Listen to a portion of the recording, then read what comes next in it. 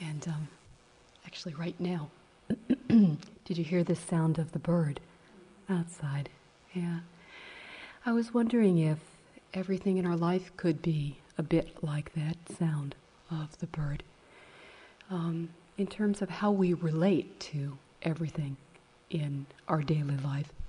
You know, we're in this environment and there's a lot of spaciousness and we open and we see a lot of things. And can we bring this with us? Can we relate to everything as it is? I think that's the question, as it is. Maybe no real answers occurred during this week, but we certainly gave you enough questions. And I'd like to just remind you of these questions as you make your way out, because I think they're life questions. I think, you know, what I saw is that everyone worked so sincerely and so deeply with these questions during the week here.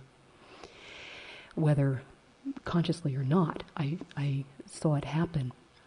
But I think these questions are really far beyond this retreat and are really wonderful, great life questions. So just to remind you, the first question was, what do I find it impossible to be patient with? And of course we go out into our everyday life and, you know, the things change. So just to keep that as a question, a precious life question.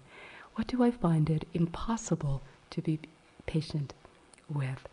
And is it possible to bring the light of attention to this as well? Edge of practice. Edge of practice. And the second question, what do I need to renounce and why can't I do it? And, you know, in a retreat, it sort of changes from when one is here to when one is in one's daily life. So the same question outside or inside in one's daily life. What do I need to renounce and why can't I do it? It's the same thing, and yet it might apply to different subject matter. But, you know, it's the same thing. It's the judgments, it's the harshness, it's the self-image, it's the comparisons. You know, it's the same thing. But to really just remind you of these questions as you make your way out. You know, when I gave the talk on renunciation, when I was thinking about giving that talk, I was thinking it's the heart of the Buddhist teaching, and it's really a tough one. You know, even though it's renunciation of suffering, when you move into renunciation of fantasy, renunciation of, you know, habit, it's really a tough teaching. I feel so much respect for all of you and so much confidence in our strength, so much confidence in our willingness to take the heart of the teaching and to hear it and to apply it. And at the same time, I'm really grateful that you really did receive it, you know, so well. I feel like everyone has really worked really well with it, so I thank you for that. Lots of ups and downs in our daily life. Sometimes for women, there tends to be a little bit more of a natural integration between retreat and daily life than my observation is around men. Sometimes it can be a little more different. But for women, perhaps there is such an inner leaning, such a residing in the inner world, just perhaps in a very natural way, that there does seem to be a bit more of a natural integration that occurs.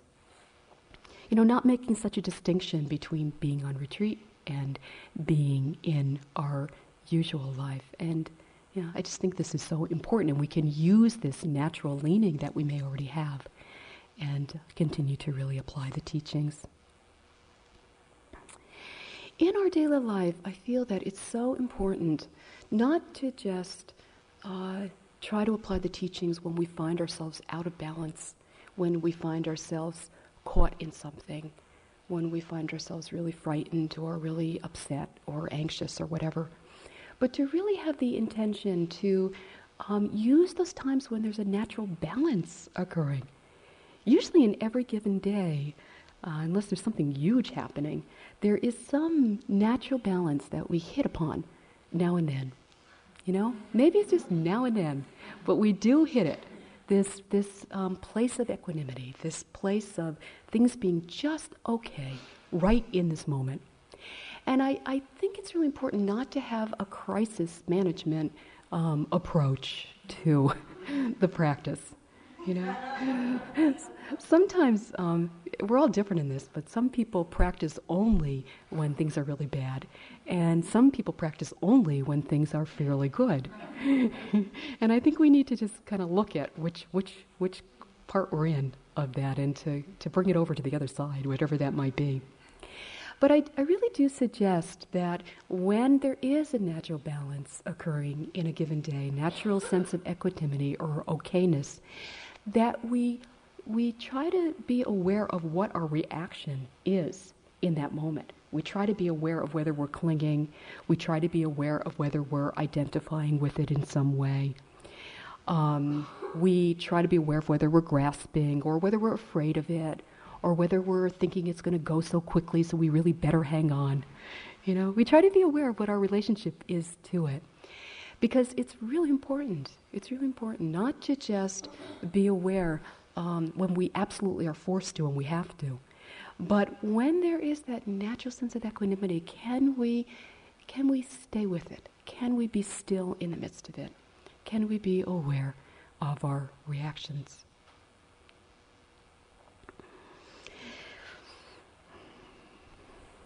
Remembering that usually the feet are somewhere near the floor.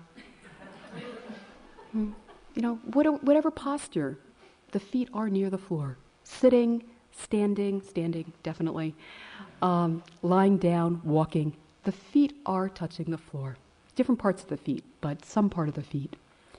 And to use that, I really mean it in a literal way. It sounds good, you know, groundedness and everything, but I mean to use it in a really literal way because I find it so helpful to just be aware of feet touching the floor. All day long, it's a great practice, just feet touching the floor. Everything can come out of it, you know. Everything can spring up from this sense of feet touching the floor. So various moments just perhaps to rest in just standing. We can use everything as an opportunity to wake up, and I think that whatever we don't use is where the problem lies. So we really need to look and see if it's possible to use our entire life as an opportunity to deepen, as an opportunity to wake up. The Buddha said, "Do not pursue the past. Do not lose yourself in the future. The past no longer is. The future has not yet come. Looking deeply at life as it is in the very here and now, the yogi dwells in stability and freedom." So in each moment of life, is it possible to dwell in stability and freedom? And when we're not, what's happening? What's occurring? Can we be aware? Sitting, I think, daily practice is one of those essential, not to be missed kinds of things to do. Even if it's for a really short amount of time. You know, I don't think we need to get grandiose about it or weigh it down too much with ideas. Even if it's for a really short amount of time every day, I think it's like giving yourself vitamins. It's like taking your daily vitamins to sit every day. Because when the mind is at rest, we are truly free to be wise. If the mind is agitated and running around, it's really hard for wisdom to come up. The mind goes down, wisdom comes up. Putting the body into a down posture can help a lot to allow wisdom to naturally come up. We find perspective in our sitting practice. You know, just sitting still, doing nothing. We discover, in spite of ourselves sometimes, we discover a sense of spaciousness, a sense of perspective. Oftentimes I feel that that is one of the great values of being on retreat, is a rediscovering of perspective, a reordering of priorities, a reordering of what is truly meaningful to us as human beings. And so the sitting, I think, really works so well with that, the daily sitting, in terms of remembering what it is that we've discovered here. To sit with the intention to be present and not to plan dinner, and to accept when dinner planning is happening, to really renounce the results, to sit with a great deal of earnestness and just sitting, being enough, with this very clear intention to be present. Sitting with friends, I think, it's one of the graces of doing this with other people, is having Dharma buddies and sitting with friends. I probably mentioned this before, but I have a friend, but we don't do this anymore, but for many years we used to get together, and once a week we would sit for 3 hours together, sitting, walking, and then tea, of course, was part of it. But it was great. It was really such a good thing to do. It was in the early time of practice, and it wasn't always fun, but to sit with a friend made it fun, even when it always wasn't. Just to have that companionship and that friendship, and to recognize that the friendship was developing as well, simply through being in silence together. So I just encourage you to find people to sit with. I know some of us have very strong sanghas here, and I know others of us don't. And just to find even one person, doesn't have to be a huge sangha, even one person, a Dharma date is a good thing to do.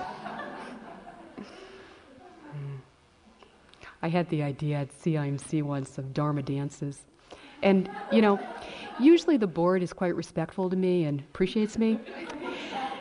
They laughed, actually. And that was the end of the whole thing. I still think it's a great idea, though. It's got such a good ring to it, Dharma dances. Anyway. Try really hard not to evaluate yourself. Try really hard to have the confidence that the flowering has begun. And that what is most important is that we're going in the right direction. And this is such a rare and precious thing. This is such a rare and precious thing. I don't mean as Buddhists. I mean as those of us who really want the truth, who really want to wake up, who really sense another possibility other than dwelling in the old, dwelling in the familiar. So I think it's really important to recognize that we're going in the right direction. And that is all that's important.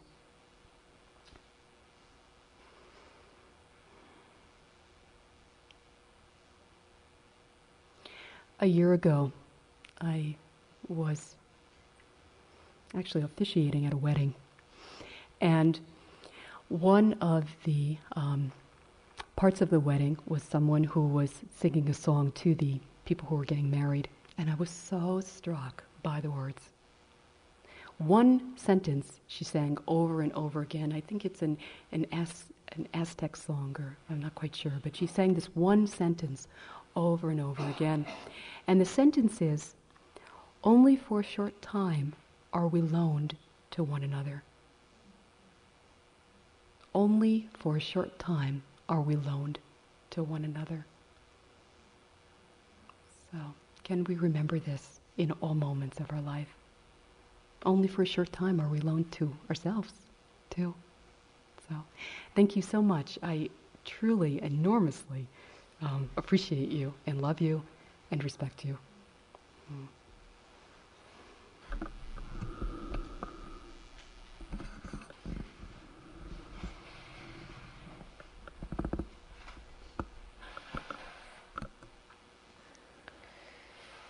Again, just a few more things to remember. We don't actually have to load you up with things to remember.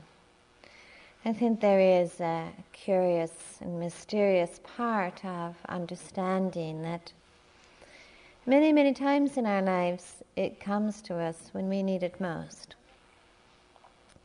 And that sometimes, I know, when we leave retreats, there can be a certain feeling of anxiety, of have I got it all together? Have I got enough? Have I remembered everything, and we want to make long lists and things. And there's a way that's okay, but there's also, I think, a very big place of trust, that bearing in mind that, whatever understandings you have come to in this retreat, whatever openings you have found, whatever resources you have been able to connect with, well, then nobody gave them to you. That they do lie within yourself. And we are just learning the ways of tapping into the wisdom and the balance and the understandings, the clarity that really makes a difference in our lives. And there's a place where we really need to trust in that. Trust in that. As you leave a retreat, I would suggest really it is so helpful to go with great care. You remember in coming into this retreat that it did take some time of adjustment and transition and learning to be present in this particular reality. Well, when you leave a retreat is yet another process of transition and adjustment, and a reality that has some different forms in it. And it is easy, I think, for us to leave a retreat and be involved in catch-up, catch up with my phone calls, catch up with the people I haven't spoken to in a week, catch up with my jobs, catch up with my work. And I think it is helpful to respect at times, I wouldn't want to say, vulnerability in a negative way, but there is a place of softness and tenderness often that we leave a retreat with that, can get a little bruised by too much too fast.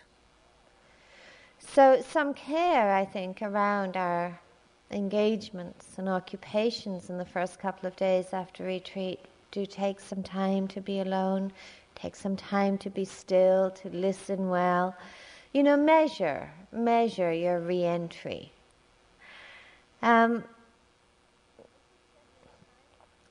As we've said many times during this week, that meditation is about being awake, it's about waking up. But hopefully we haven't given the impression that waking up is only an inner path.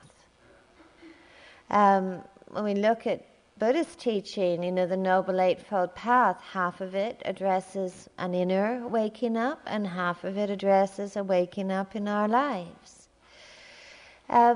It seems to me often that there are three areas that it is really worth giving attention to, and that waking up is a way of caring for those three areas.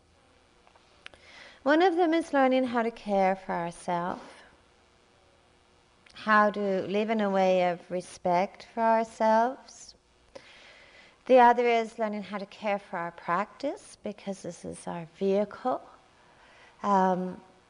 for connection, our vehicle for waking up. And the other is learning how to care for others, for our community, for the world that we live in. And I think all three are held in an equal balance. And are addressed with an equal attentiveness, and yet the ways of that caring is extended is, of course, different in those different dimensions. Caring for ourselves does not mean, of course, assuming a position of defensiveness or protectiveness or, a feeling of I'm too fragile to be in this world. Caring for ourselves is many different dimensions. One of them is caring for our solitude as well as our togetherness with others. This is a very direct way of caring for ourselves, that we take time to be with ourselves, to really know what it means to be at home inwardly, caring for our bodies, caring for our health, caring for the quality of our minds. This impacts upon many areas of our lives. Too many people do too much, have too much doing in their lives and not enough stillness. And, when we get into places where we're burnt out, exhausted, stretched too far or fragile, well, it's a message that we are not caring for ourselves. We are not caring for ourselves. We are not living in a way where we are respecting ourselves. Caring for ourselves also comes through the kind of mindfulness or lack of it that we bring to our sense doors. How we use our sense doors in this world. The Buddha spoke a lot about protecting the sense doors and restraint at the sense doors. I think there's much wisdom in this. It is so easy to displace ourselves, to be so overly concerned with what we can consume through the sense doors as a way of kind of camouflaging an inner unease or discontent. It is the illness of our culture and the belief that if we can get far enough away from ourselves, we don't have to feel what is going on. It's a wonderful thing. I get a lot from Newsweek magazine. It's funny. But there was a wonderful story in there some years about Gus the polar bear in New York Zoo. And Gus the polar bear was presenting some dysfunctional behavior. And by just very compulsively just doing laps in his pool all day long, up and down, up and down, up and down. And they called in a number of animal psychologists to try and figure out what was wrong with Gus. And they said, well, Gus is bored. Gus is bored, that's why he's doing this. He's not happy, and he's bored. So the solution was to fill his pool with toys. And the zoo director said, hey, distraction works for us. Why not for Gus? And I thought it was a very sad thing to feel like we substitute distraction for freedom, that maybe Gus was unhappy because Gus really was not at home in this pool in New York. And maybe it was that simple. That Gus was not free, and maybe, toys were a postponement or an attempt to camouflage the distress of that. And I think that is what often happens through an unwise use of the sense doors, is that we attempt to camouflage what is actually happening. And I think we do see that a lot in our world with the addiction to the pleasant sensation. The better experience, the nicer taste, the better sound, how much can we see, how much can we listen to, how much can we fill ourselves with. It's not to say that there's anything amiss with the pleasant sensation at all. But there is that in life, there's also the unpleasant sensation in life, and there is that which is in between. And to try and use one to divorce ourselves from the others is actually to divorce ourselves from life. It's to divorce ourselves from what is true. And this practice is not geared towards having yet more and more pleasant sensations or manufacturing them or producing them, but finding a deeper happiness within ourselves, a deeper contentment within ourselves that can embrace the pleasant and the unpleasant, and that which is neither. So a wise use of the sense doors is a way of listening inwardly, and it is a way of connecting again and again with a sense of focus and clarity. It's also a practice in itself. You see when you walk down a busy city street, how easy it is when the sense doors are everywhere, so is the mind.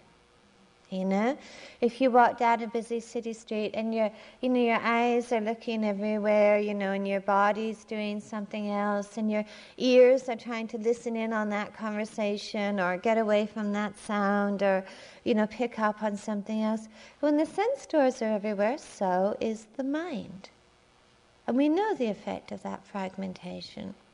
And there's another way, of course, of walking down that busy city street where we don't block things out, but perhaps we cultivate as a practice one of the sense doors. That as I walk, I'm perhaps fully with my body. Or when I walk, perhaps I'm very fully with listening or with seeing.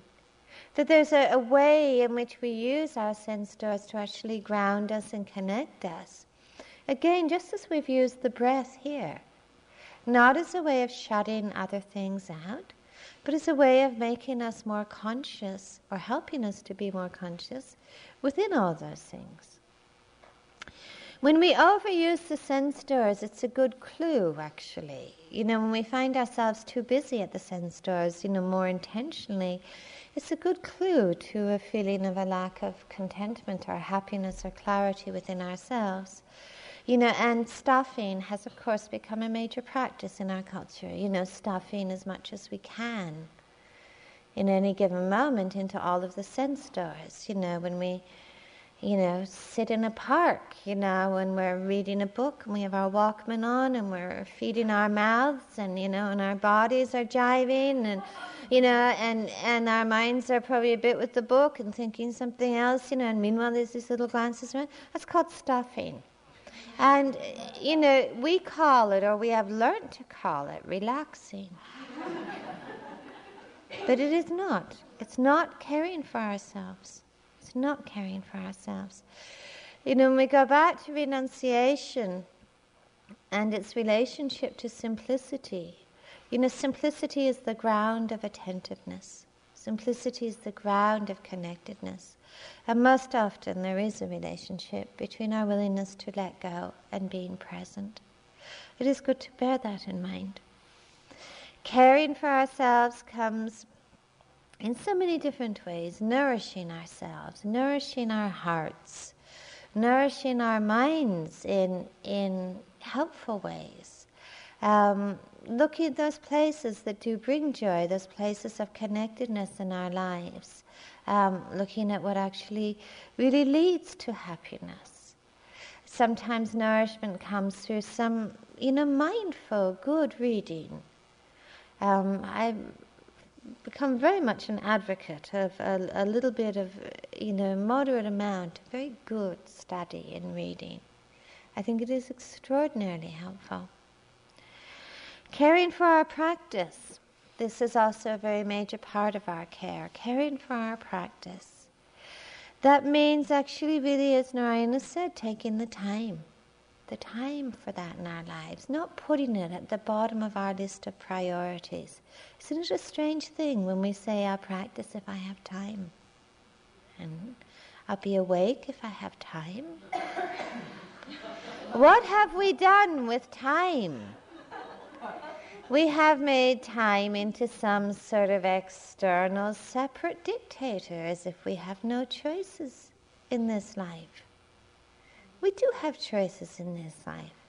Sometimes we can say yes, sometimes we can say no. I'm extraordinarily impressed in reading your interview sheets to see how many of you have a really regular practice in your lives. I think it's absolutely marvelous thing. And I'm sure it doesn't always come easily. I'm sure it involves effort and commitment. And yet I'm also, I think, pretty sure that you wouldn't keep doing that if you didn't find some benefit from it. There is a tremendous benefit in having that regularity of time, of stillness and connection. And it also, I think, really requires a willingness not to measure too much. Not to measure too much. Because sometimes we do take the time for some daily practice and, the mind comes in and says, oh, that was a waste of time again.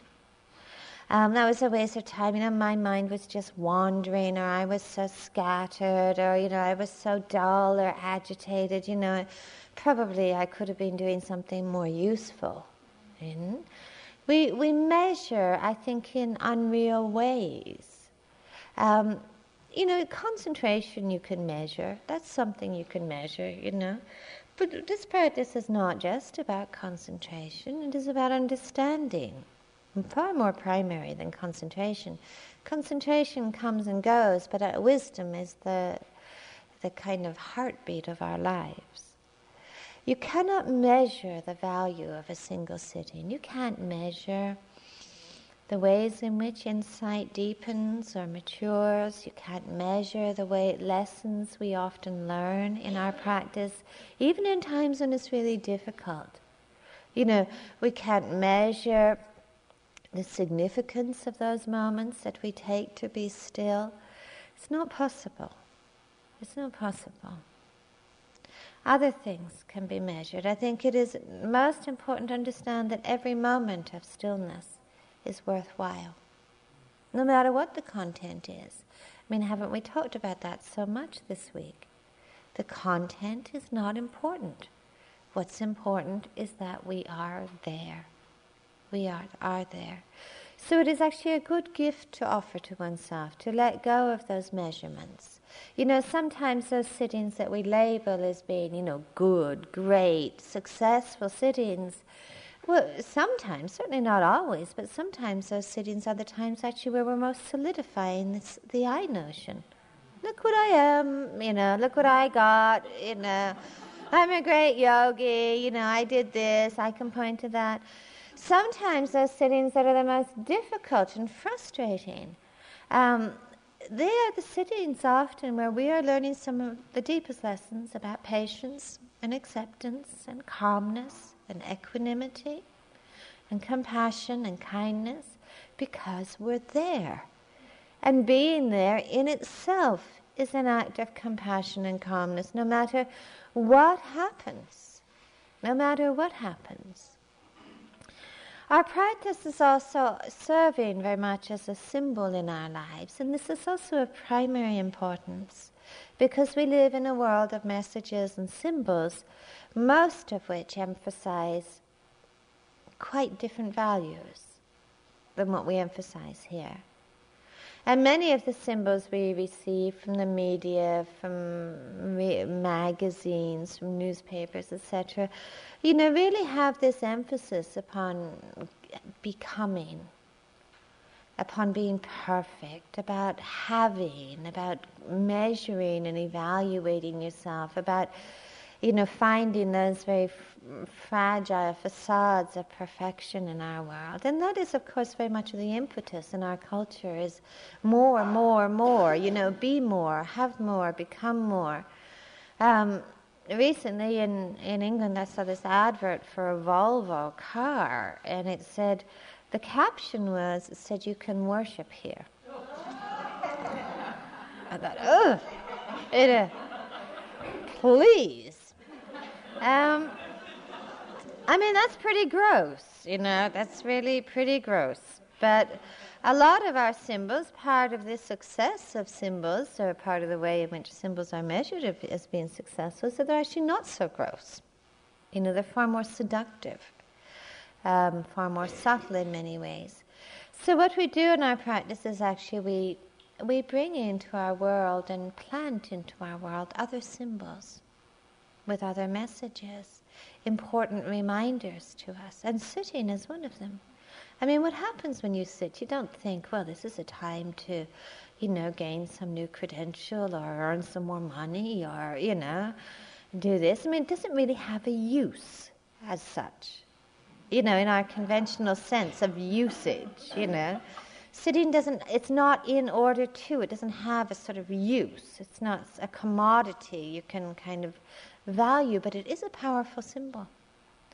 It's a symbol of connectedness. It's a symbol of listening. It's a symbol of caring for ourselves.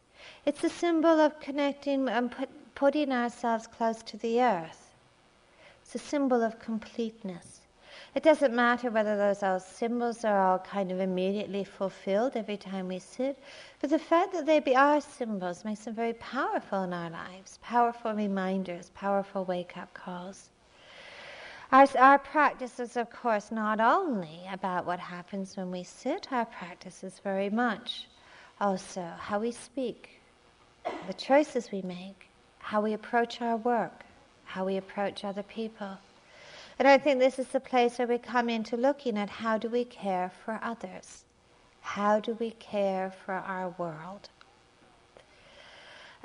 We care for our world many ways by being responsible, responsive, to ourselves by bringing many of the qualities and understandings we find in meditation into all of those areas where we embody ourselves in this life, through our speech and through our actions, how we are with other people, how we use resources, how we respond to difficulty in others.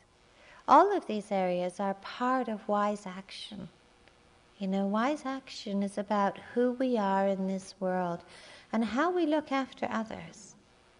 I also think if it is at all possible, it is really helpful to have one place in our lives where we really actually care for somebody else who has less than ourselves, whether it is less in terms of resources, whether it is less in terms of understanding, whether it is less in terms of companionship. I think that sense of reaching out in our lives to touch the heart of another is actually a very important part of our practice. Really cultivating that sense of connectedness, openness, acceptance, forgiveness, generosity.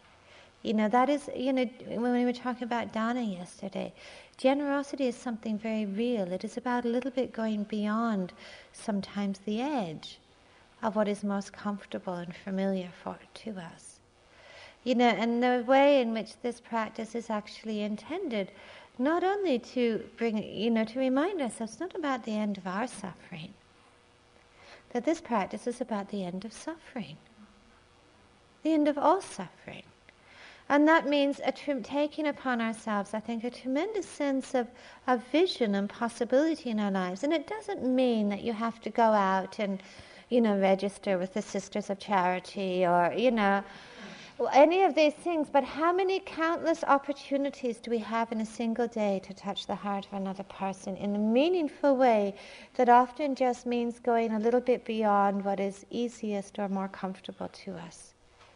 To really listen or touch another person who is obviously distressed or in conflict or struggling. The people we pass on the street, who are homeless and so lonely and so lost sometimes. The opportunities to actually help somebody in a way that maybe seems very little to us, but may make a huge difference to them. Yesterday or the day before, IMS received a letter from a yogi who came here on retreat a couple of weeks ago.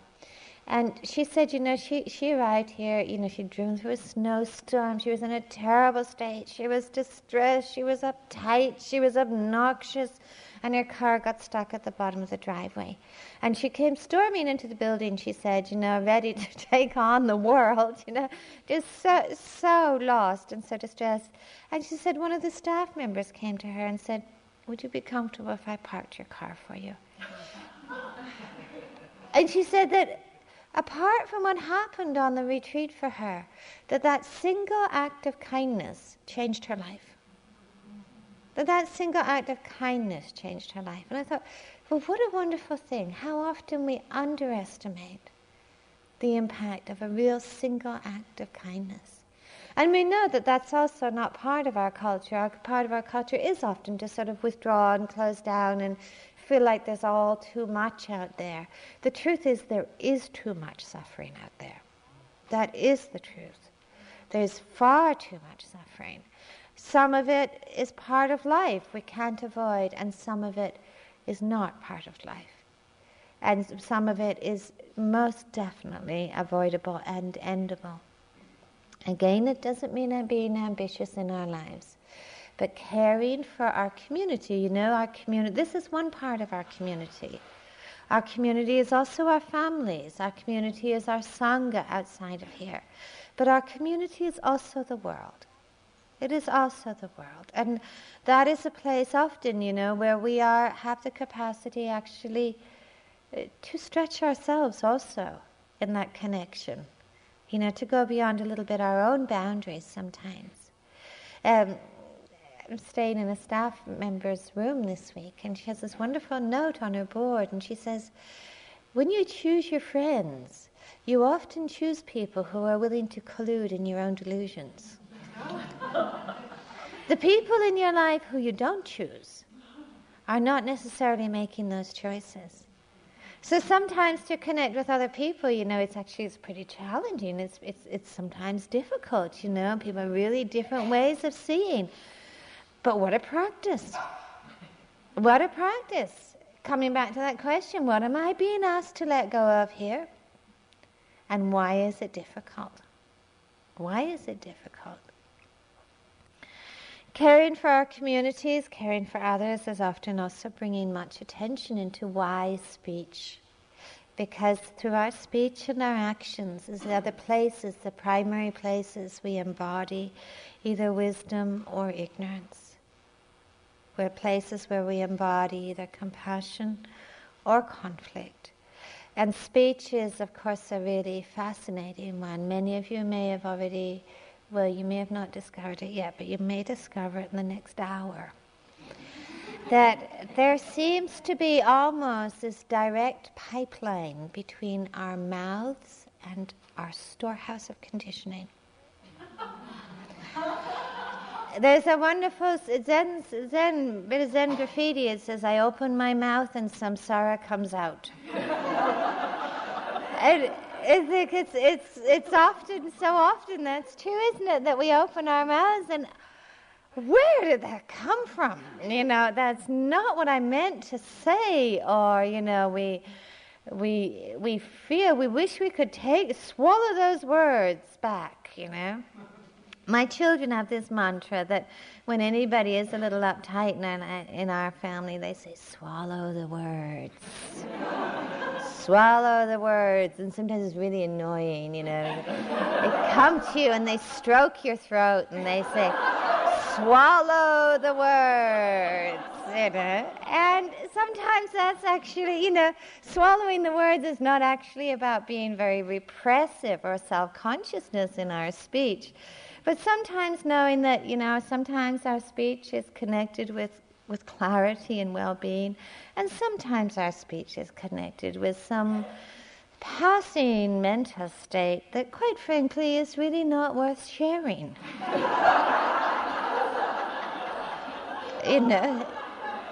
There is no invitation to share that mental state. The world has not invited it.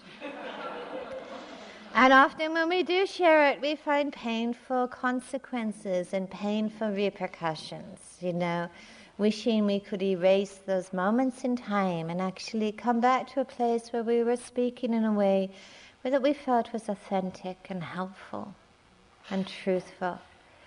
So mindfulness around speech is a whole practice in itself. It is a whole practice in itself.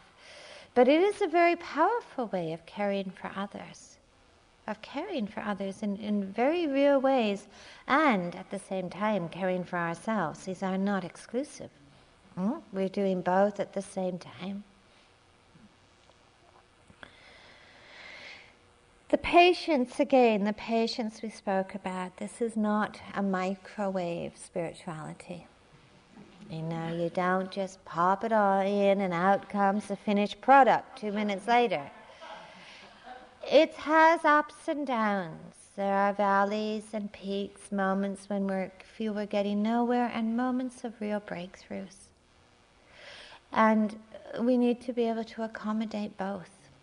As I mentioned also in the talk the other night, our life has seasons and our practice has seasons.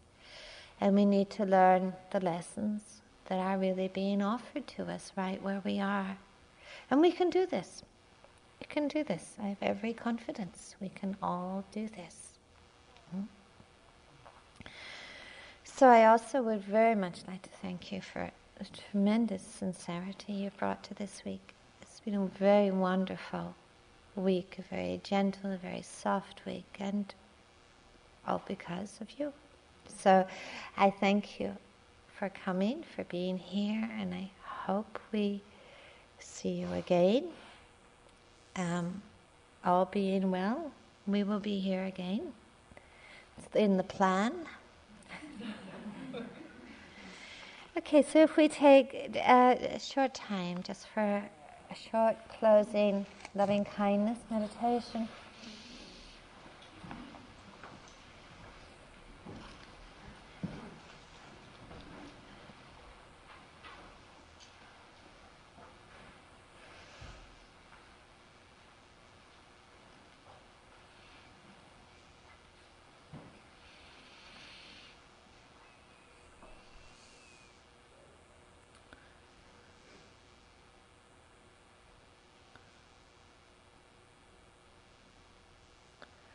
Just gently and calmly once more, just being present in your body and in this moment,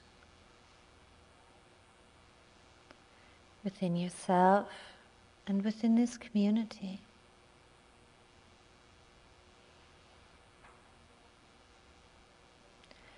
Bringing your attention to the area of your heart,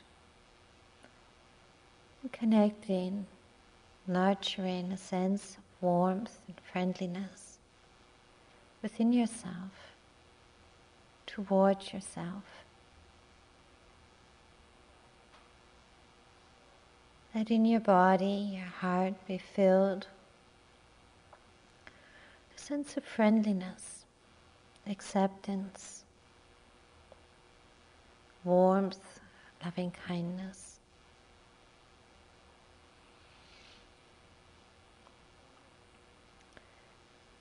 And extending to yourself a sense of appreciation and honoring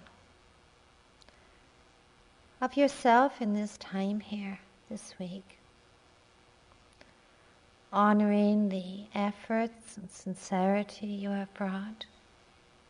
Honoring your commitment and energy. Honoring your perseverance and understanding. And offering to yourself a very heartfelt sense of appreciation and loving kindness, and heartfelt wishes for your own well-being.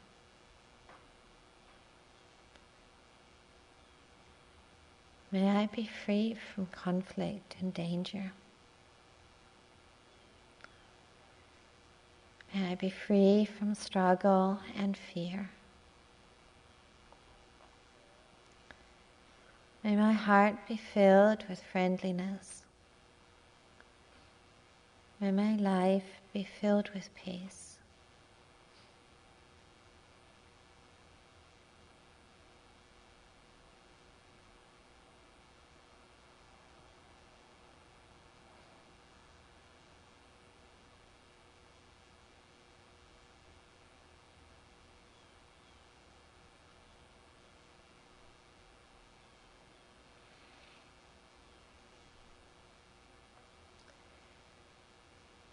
Reflecting for a moment, and bringing into that warmth of loving kindness and awareness of each woman in this room and each person in this building, the ways in which we have been interwoven during this retreat through our efforts and commitment and dedication, and offering a deep sense of appreciation to each one here, each person in the building, for their support and presence, for their commitment and generosity.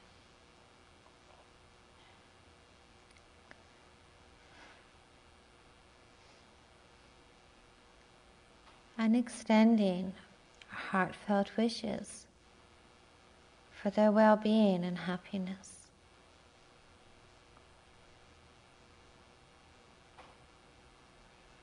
May you be free from harm and danger. May you be free from struggle and fear. May your hearts be filled with peace. May your lives be filled with happiness.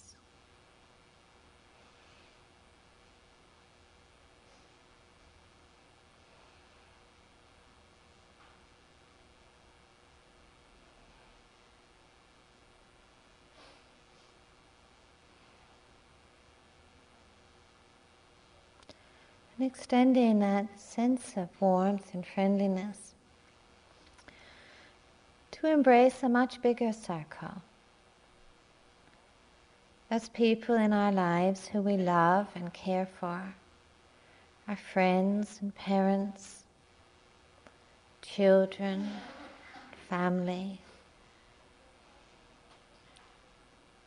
To embrace also the people actually who we struggle with, who we may dislike, who have hurt us, or who we reject.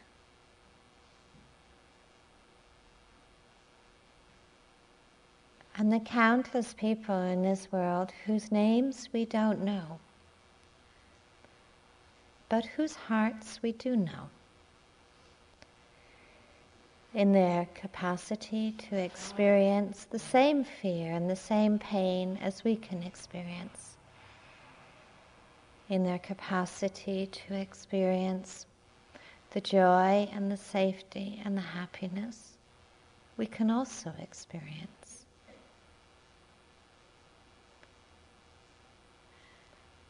Embracing in that circle of warmth and friendliness the creatures in our world, the animals, the birds, and the oceans, the small and the large. May all beings be free from harm and danger. May all beings be free from fear and struggle. May all beings find peace in their hearts. May all beings find peace in their lives. May all beings live in peace.